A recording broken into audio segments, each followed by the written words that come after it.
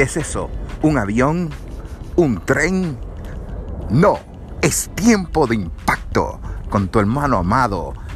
Aleluya. Prepárate para ser impactado por la palabra de Dios en tiempo de impacto.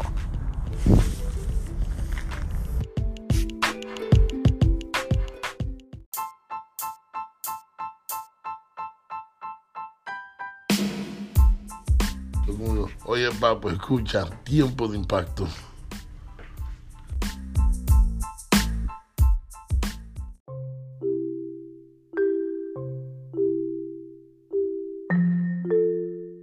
Que el Señor te bendiga en este momento. Te ha conectado con tiempo de impacto. En este tiempo, en este segmento, queremos hablar acerca de la entrada triunfante de Cristo a la ciudad de Jerusalén. Aquella ciudad que hasta en este día es importante y muchos pelean por ella. Hace más de 2000 años, el Señor visitó la tierra, dice la palabra en Juan 1:14, y el Verbo se hizo carne. Dios se vistió de carne y decidió vivir con nosotros por más de 33 años. Durante esos 33 años, Él cambió la historia.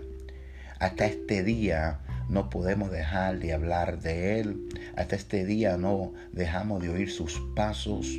Hasta este día no podemos decir que verdaderamente Él marcó la vida de millones de personas. Un hombre que podíamos decir que era un carpintero con sabiduría, un hombre que de compasión, un hombre de amor, un hombre de sufrimiento, un hombre que verdaderamente tocó aquella fibra del alma que no habían tocado nadie jamás. Hasta hoy en día todos los grandes movimientos que se han hecho han sido porque las personas se han sido inspiradas por la persona de Cristo. Claro, obviamente no son Cristo, pero estas personas han sido motivadas por su enseñanza. Pero debemos de mirar a Cristo no simplemente como un hombre, pero como dije en el principio de este segmento, Cristo es Dios. Cristo es Dios en carne. Dios tomando nuestra piel, Dios tomando nuestra sangre, Dios tomando nuestros huesos, Dios tomando nuestra mente, Dios tomando nuestros temores, Dios tomando nuestro corazón, Dios tomando nuestra esperanza y haciéndola suya, participando en esto que se llama la experiencia humana. Cuando Cristo venía a la tierra, cuando Cristo vino a la tierra, los ángeles declaraban paz y buena voluntad hacia los hombres, porque el cielo se maravillaba de que el Hijo del Hombre, el Hijo de Dios, aleluya, estuviera visitando a la tierra en una misión de rescate, para rescatarnos de la muerte, para rescatarnos de la masacre que el enemigo había hecho. El enemigo, Señor, reprende en esta hora, porque el pecado es una masacre a la humanidad, porque nos robó hasta un tiempo la vida eterna. Y hoy en día vemos los cientos y cientos de cementerios que están en diferentes ciudades. Usted puede salir en su carro y manejar y se va a encontrar con un cementerio, porque la realidad es esta, que el alma que pecare va a morir. Así está escrito y así es. Pero lo bueno es que vino Cristo, como dice Juan 10:10. El enemigo vino a robar, a matar, a destruir, mas yo he venido, dice Cristo, para darles vida y vida en abundancia. Cuando Cristo entra a Jerusalén, ya terminando su última semana en esta tierra, en el cuerpo físico, en el cuerpo humano, está entrando con esa trayectoria de trabajo, ya había sanado, ya había libertado, ya había enfrentado los demonios y ya lo había expuesto por lo que son, nada delante de él, llevando él el nombre que sobre todo nombre, teniendo autoridad sobre toda autoridad. Cristo había vencido y ahora iba al toque final, el cual era entregar su cuerpo, dar su vida en una cruz, como estaba escrito de él en Salmo 22, en Isaías 53, y por sus llagas fuimos nosotros sanados, dice la palabra. Él iba a pagar el precio supremo, el amor supremo, el cual es entregar tu vida por el prójimo. Cristo iba camino a Jerusalén, pero en verdad iba camino al Calvario. Dice la palabra en Lucas capítulo 19, verso 30, algo interesante, el cual encontramos a un pollino que va a ser parte de la historia, un burrito, el cual está atado y Cristo dice que él no necesita. Leemos: y aconteció que llegando cerca de Betfagé y de Betania, al monte que se llama de los Olivos, envió 2 de sus discípulos, diciendo: id a la aldea del enfrente y entrad en ella y hallaréis un pollino atado, en el cual ningún hombre ha montado jamás.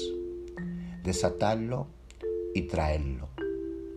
Y si alguien os preguntare: ¿por qué lo desatáis?, le responderéis así: porque el Señor le necesita. Seguimos leyendo. Fueron los que habían sido enviados y hallaron como les dijo. Y cuando desataban al pollino, su dueño les dijeron: ¿por qué desatáis el pollino? Ellos dijeron: porque el Señor lo necesita. Y lo trajeron a Jesús. Y habiendo echado sus mantos sobre el pollino, subieron a Jesús encima. Y a su paso tendía su manto, y a sus pasos tendían sus mantos por el camino. Cuando llegaban cerca de la bajada del monte de los Olivos, toda la multitud de los discípulos, gozándose, comenzó a alabar a Dios en grandes voces por todas las maravillas que habían visto, diciendo: bendito el Rey que viene en el nombre del Señor, paz en el cielo y gloria en las alturas. Entonces algunos de los fariseos de entre la multitud le dijeron: Maestro, reprende a tus discípulos. Él les respondió y les dijo: os digo que si estos callaran, las piedras clamarían. Y cuando llegó cerca de la ciudad, verso 41, al verla lloró sobre ella, diciendo: oh, si también tú conocieses, a lo menos en este tu día, lo que es para tu paz, más ahora está encubierta de tus ojos. Vemos algo maravilloso. En primer lugar, encontramos que Cristo tiene necesidad de una bestia de peso, un burro, y este pollino se encuentra en una condición el cual está atado, y Cristo manda a 2 de sus discípulos a buscarle y desatarle, porque él tiene necesidad de él. Cristo lo iba a usar para entrar a Jerusalén, tal y como estaba escrito de él: tu rey viene montado sobre un pollino. Cuando Cristo se acerca a la puerta, la gente comienzan a reaccionar en alegría y en gran gozo, pensando en la multitud de milagros que Él había hecho, pensando en la liberación que Él había hecho. La mujer del flujo de sangre fue sanada. La hija de Jairo fue sanada. El siervo del centurión fue sanado. El hijo de una mujer que ya estaba en el cajón, Cristo tocó el cajón y el joven se levantó. Lázaro, que estaba muerto por más de 3-4 días, Cristo lo llamó de la puerta de esa tumba y le dijo: Lázaro, sal, y Lázaro salió. Aleluya. El ciego de Jericó había gritado: Hijo de David, ten misericordia de mí, y le devolvió su vista. El hombre que había nacido ciego, Cristo le había dado su vista y había hecho todas estas cosas en público. Cristo había multiplicado los peces y los panes. Cristo había caminado sobre las aguas. Cristo visitó a un hombre que estaba atado, lleno de demonios, en una isla, abandonado. Y fue allá y lo rescató de la legión de demonios. No se olvidó de él. Cristo había sanado a multitudes y había libertado a multitudes de la prisión de Satanás. Y ahora está entrando en un pollino, señalando que Él es el Mesías, tal y como estaba escrito de Él. Pero la gente se enfocaban en los milagros, pero no se enfocaban en la persona de Cristo. No se enfocaban en lo que Él venía a hacer. Muchos de ellos pensaban que Él iba a derrotar el imperio romano y establecer un nuevo imperio en el cual Israel sería la capital del mundo. Muchos pensaban que ya la ocupación romana iba a ser destruida y que el rey descendiente de David iba a tomar su lugar y iban a forzar estos grupos fuera de Israel. Ellos no lo veían en la misión que Él había venido a rescatar al hombre de su pecado, a liberar al hombre de su pecado, siendo Él mismo el cordero de sacrificio, así como había dicho Abraham: en el monte de Jehová será proveído.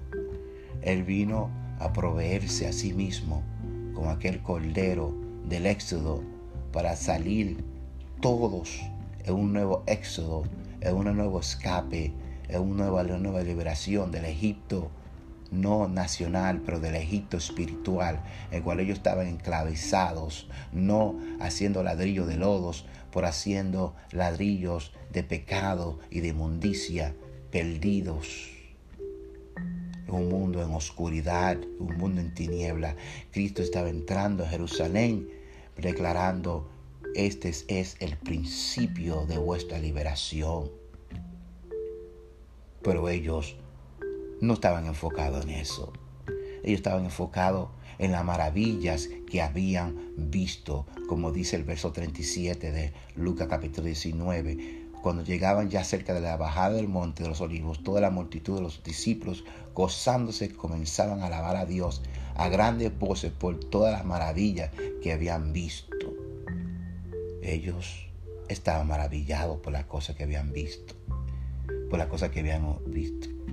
Pero claro, cualquier persona estaría maravillado, estaría en una forma de gran gozo y alegría, porque verdaderamente si alguien tiene poder para sacar a este pueblo romano de aquí es Cristo, porque mira la maravilla que hace. Él va a hacer algo y va a remover a este pueblo.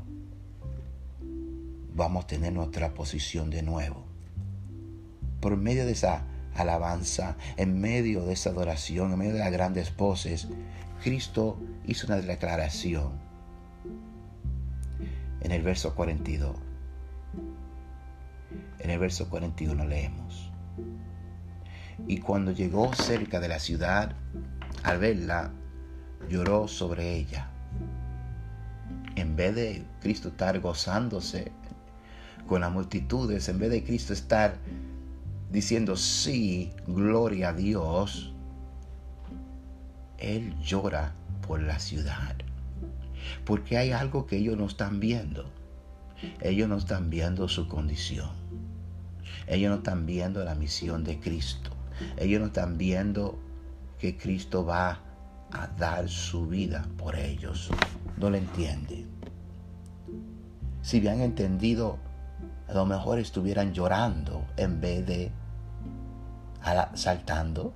Estuvieran llorando y dándole gracias a Dios por lo que Él va a hacer. Estuvieran de rodillas glorificando a Dios, alabando a Dios de rodillas, diciendo: Señor, no somos dignos de que tú des tu vida por nosotros.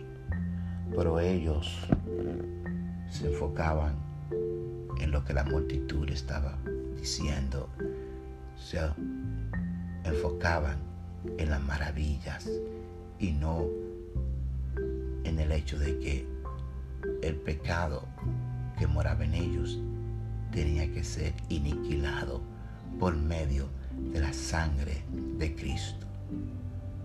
Y dice que Cristo lloró sobre la ciudad, en el verso 41. Y cuando llegó cerca de la ciudad, al verla, lloró sobre ella. Verso 42 dice, diciendo: oh, si también tú conocieses a los menos en este tu día, lo que es para tu paz, mas ahora estás encubierto de tus ojos. Cristo dice: si entendieras lo que va a suceder en esta ciudad, Jerusalén, si conocieras lo que va a suceder para tu paz, si pudiera ver lo que Dios está haciendo, si pudieras ver el amor que tengo para vosotros, porque desde este punto muchos en Israel le van a dar la espalda a Jesús. Muchos de los discípulos que andaban con Él se van a apartar. Muchos iban a abandonar su fe. Pero al otro lado había muchos que iban a tomar la fe y llevar este mensaje del Evangelio por todo el mundo hasta este día. Dice, verso 43, porque vendrán días sobre ti cuando tus enemigos te rodearán con vallado y te sitiarán y por todas partes te estrecharán y de ti te derribarán a tierra y a tus hijos dentro de ti y no dejarán en ti piedra sobre piedra por cuanto no conociste el tiempo de tu visitación. El templo que ellos amaban iba a ser destruido. Cristo había profetizado esto y 70 años después el templo fue derribado, y hoy lo que queda en el año 2019 es solamente una muralla, la cual la llama la muralla de lamentos. Lamentos. El pueblo sigue lamentando hasta este día en expectativa del retorno del Mesías. Pero ellos ni saben, algunos de ellos ni saben, ni se han dado cuenta que el Mesías pisó y entró en Jerusalén, y ellos no se dieron cuenta. Pero hay una iglesia en estos días, hay una iglesia que por más de 2000 años ha conocido y ha entendido que Cristo sí visitó la tierra y sí vino al mundo para pagar por nuestro pecado. Cuando fue a la cruz, dio su vida hasta lo sumo y fue entrado en una tumba, y allá estuvo 3 días, y al tercer día resucitó, lo que demostró que Él es el Hijo de Dios. Y cuando resucitó le dijo a las personas que lo vieron: ve y dile a mi hermano aleluya, que voy a mi Padre, a vuestro Padre. Aleluya. Qué bueno es Dios. Qué bueno es Jesús, que verdaderamente sí triunfó, verdaderamente sí venció y verdaderamente hoy en este día también te puede visitar a ti. Y asegúrate que no te pierdas, no podemos perdernos la segunda venida de Cristo, cuando Él venga y llame a su iglesia y sea levantada de esta tierra, y estaremos siempre con Él. No vamos a perdernos esa visita. Vamos a tener los oídos bien abiertos. Así que llénate de su Espíritu Santo, llénate de su palabra y recuerda, Cristo viene pronto. Este ha sido tu amado amigo y hermano de Tiempo de Impacto. Que el Señor te siga bendiciendo y adelante.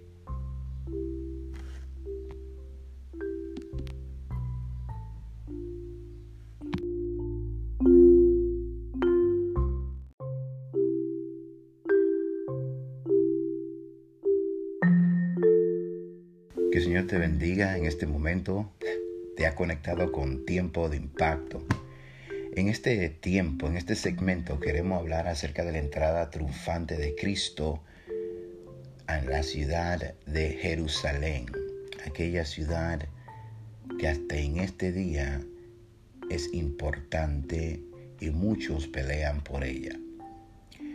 Hace más de 2000 años, el Señor visitó la tierra, dice la palabra en Juan 1:14, y el Verbo se hizo carne.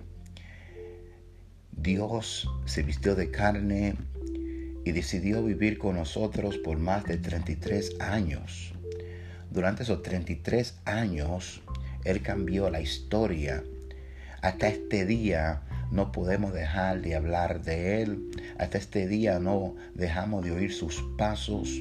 Hasta este día no podemos decir que verdaderamente Él marcó la vida de millones de personas.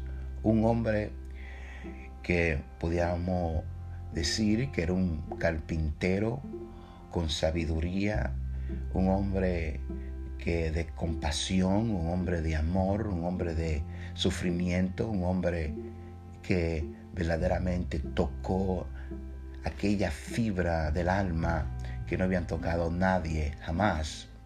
Hasta hoy en día todos los grandes movimientos que se han hecho han sido porque las personas se han sido inspiradas por la persona de Cristo.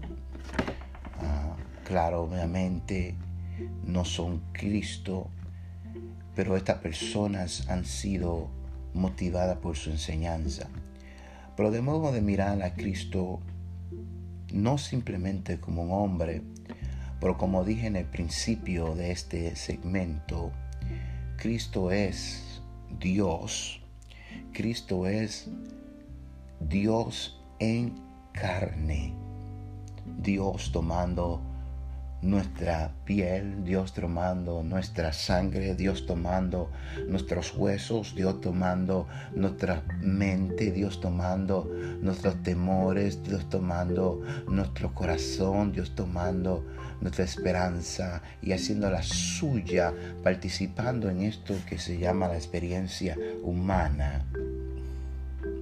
Cuando Cristo venía a la tierra, cuando Cristo vino a la tierra, los ángeles declaraban paz y buena voluntad hacia los hombres, porque el cielo se maravillaba de que el Hijo del Hombre, el Hijo de Dios, aleluya, estuviera visitando a la tierra en una misión de rescate, para rescatarnos de la muerte, para rescatarnos de la masacre que el enemigo había hecho. El enemigo, Señor, reprende en esta hora, porque el pecado es una masacre a la humanidad, porque nos robó hasta un tiempo la vida eterna. Y hoy en día vemos los cientos y cientos de cementerios que están en diferentes ciudades. Usted puede salir en su carro y manejar y se va a encontrar con un cementerio, porque la realidad es esta, que el alma que pecare va a morir. Así está escrito y así es. Pero lo bueno es que vino Cristo, como dice Juan 10:10. El enemigo vino a robar, a matar, a destruir. Mas yo he venido, dice Cristo, para darles vida y vida en abundancia. Cuando Cristo entra a Jerusalén, ya terminando su última semana en esta tierra, en el cuerpo físico, en el cuerpo humano, está entrando con esa trayectoria de trabajo. Ya había sanado, ya había libertado, ya había enfrentado los demonios y ya lo había expuesto por lo que son, nada delante de él, siendo él, llevando él el nombre que sobre todo nombre, teniendo autoridad sobre toda autoridad. Cristo había vencido y ahora iba al toque final, el cual era entregar su cuerpo, dar su vida en una cruz, como estaba escrito de él en Salmo 22, en Isaías 53, y por sus llagas fuimos nosotros sanados, dice la palabra. Él iba a pagar el precio supremo, el amor supremo, el cual es entregar tu vida por el prójimo. Cristo iba camino a Jerusalén, pero en verdad iba camino al Calvario. Dice la palabra en Lucas capítulo 19, verso 30, algo interesante, el cual encontramos a un pollino que va a ser parte de la historia, un burrito, el cual está atado, y Cristo dice que él no necesita. Leemos: y aconteció que llegando cerca de Betfagé y de Betania, al monte que se llama de los Olivos, envió 2 de sus discípulos, diciendo: id a la aldea del enfrente, y entrad en ella, y hallaréis un pollino atado, en el cual ningún hombre ha montado jamás. Desatadlo y traedlo. Y si alguien os preguntare: ¿por qué lo desatáis?, le responderéis así: porque el Señor le necesita. Seguimos leyendo. Fueron los que habían sido enviados y hallaron como les dijo. Y cuando desataban al pollino, su dueño les dijeron: ¿por qué desatáis el pollino? Ellos dijeron: porque el Señor lo necesita. Y lo trajeron a Jesús. Y habiendo echado sus mantos sobre el pollino, subieron a Jesús encima. Y a sus pasos tendían sus mantos por el camino. Cuando llegaban cerca de la bajada del monte de los Olivos, toda la multitud de los discípulos, gozándose, comenzó a alabar a Dios en grandes voces por todas las maravillas que habían visto, diciendo: bendito el Rey que viene en el nombre del Señor, paz en el cielo y gloria en las alturas. Entonces algunos de los fariseos de entre la multitud le dijeron: Maestro, reprende a tus discípulos. Él les respondió y les dijo: os digo que si estos callaran, las piedras clamarían. Y cuando llegó cerca de la ciudad, verso 41, al verla lloró sobre ella, diciendo: oh, si también tú conocieses, a lo menos en este tu día, lo que es para tu paz, más ahora está encubierta de tus ojos. Vemos algo maravilloso. En primer lugar, encontramos que Cristo tiene necesidad de una bestia de peso, un burro, y este pollino se encuentra en una condición el cual está atado, y Cristo manda a 2 de sus discípulos a buscarle y desatarle, porque él tiene necesidad de él. Cristo lo iba a usar para entrar a Jerusalén, tal y como estaba escrito de él: tu rey viene montado sobre un pollino. Cuando Cristo se acerca a la puerta, la gente comienzan a reaccionar en alegría y en gran gozo, pensando en la multitud de milagros que él había hecho, pensando en la liberación que él había hecho. La mujer del flujo de sangre fue sanada. La hija de Jairo fue sanada. El siervo del centurión fue sanado. El hijo de una mujer que ya estaba en el cajón, Cristo tocó el cajón y el joven se levantó. Lázaro, que estaba muerto por más de 3-4 días, Cristo lo llamó de la puerta de esa tumba y le dijo: Lázaro, sal, y Lázaro salió. Aleluya. El ciego de Jericó había gritado: Hijo de David, ten misericordia de mí, y le devolvió su vista. El hombre que había nacido ciego, Cristo le había dado su vista, y había hecho todas estas cosas en público. Cristo había multiplicado los peces y los panes. Cristo había caminado sobre las aguas. Cristo visitó a un hombre que estaba atado, lleno de demonios, en una isla, abandonado. Y fue allá y lo rescató de la legión de demonios. No se olvidó de él. Cristo había sanado a multitudes y había libertado a multitudes de la prisión de Satanás. Y ahora está entrando en un pollino, señalando que él es el Mesías, tal y como estaba escrito de él. Pero la gente se enfocaban en los milagros, pero no se enfocaban en la persona de Cristo. No se enfocaban en lo que él venía a hacer. Muchos de ellos pensaban que él iba a derrotar el imperio romano y establecer un nuevo imperio en cual Israel sería la capital del mundo. Muchos pensaban que ya la ocupación romana iba a ser destruida y que el rey descendiente de David iba a tomar su lugar y iban a forzar estos grupos fuera de Israel.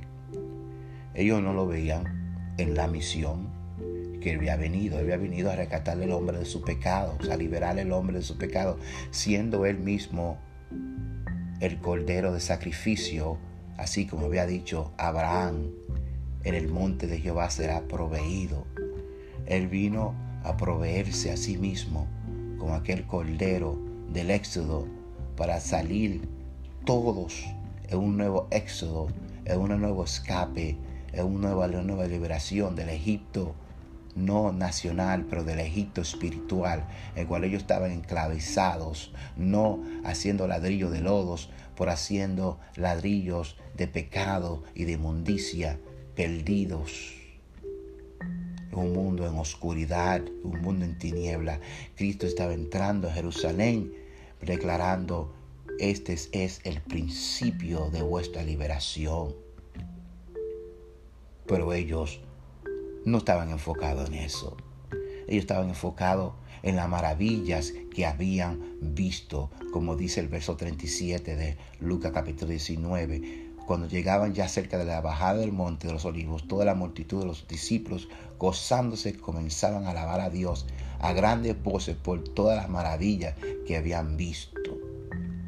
Ellos estaban maravillados por las cosas que habían visto, por las cosas que habían visto. Pero claro, cualquier persona estaría maravillado.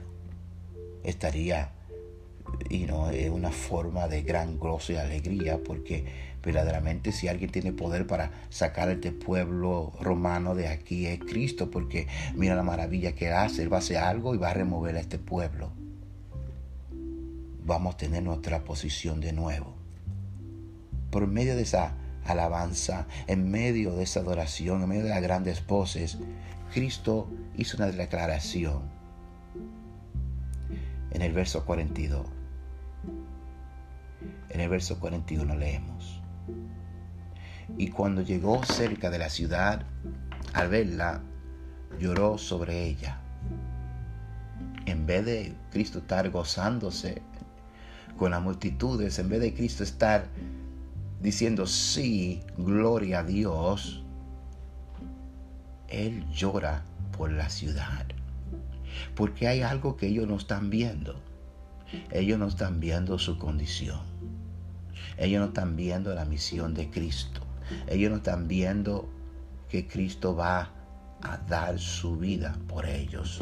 No lo entienden. Si hubieran entendido, a lo mejor estuvieran llorando en vez de saltando. Estuvieran llorando y dándole gracias a Dios por lo que Él va a hacer.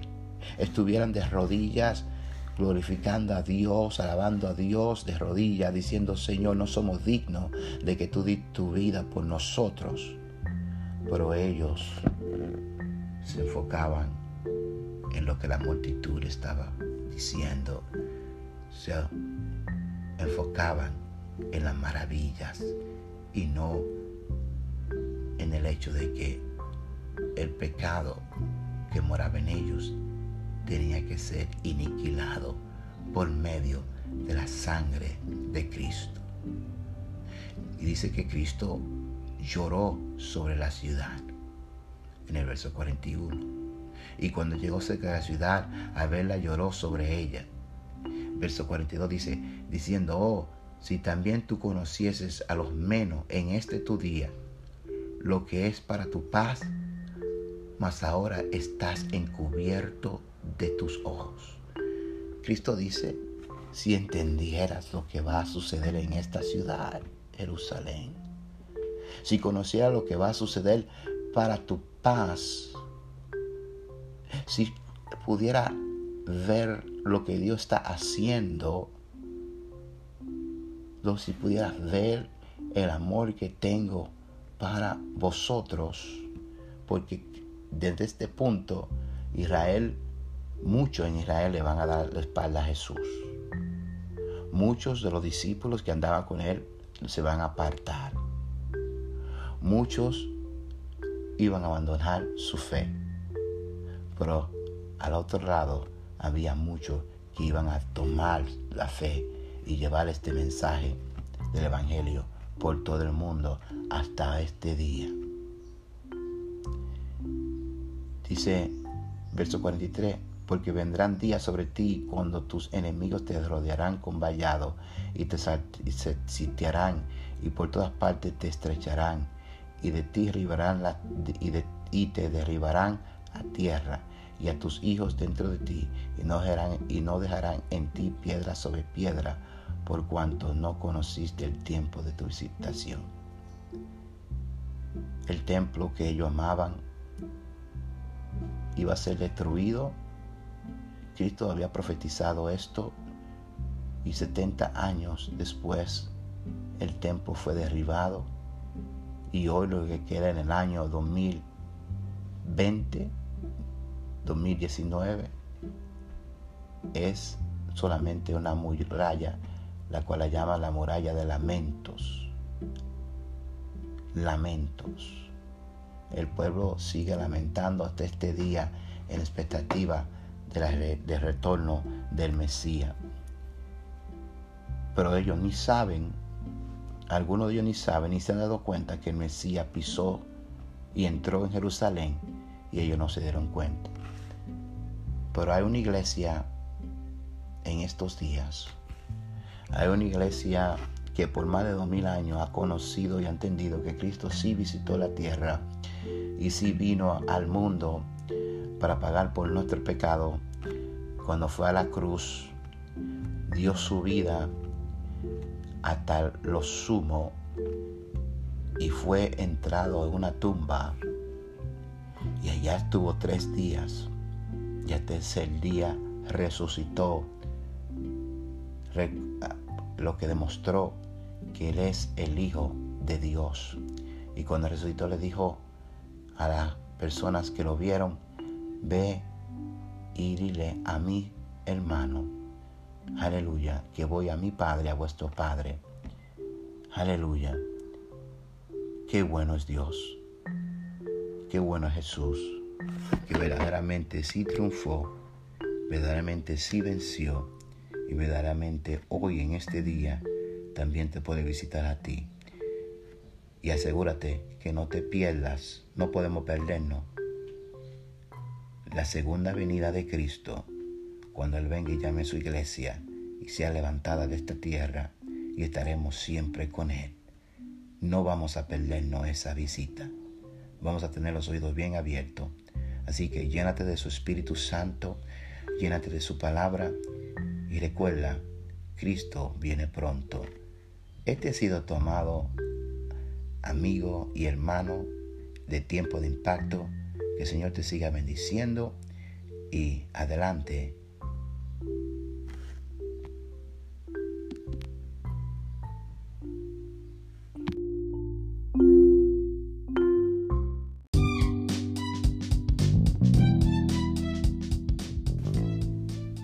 Jesus Christ, we love you, God.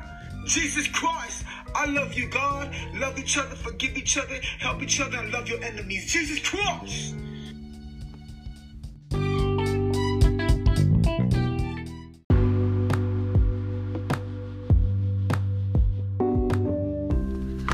Check out Moment of Impact, because moments matter.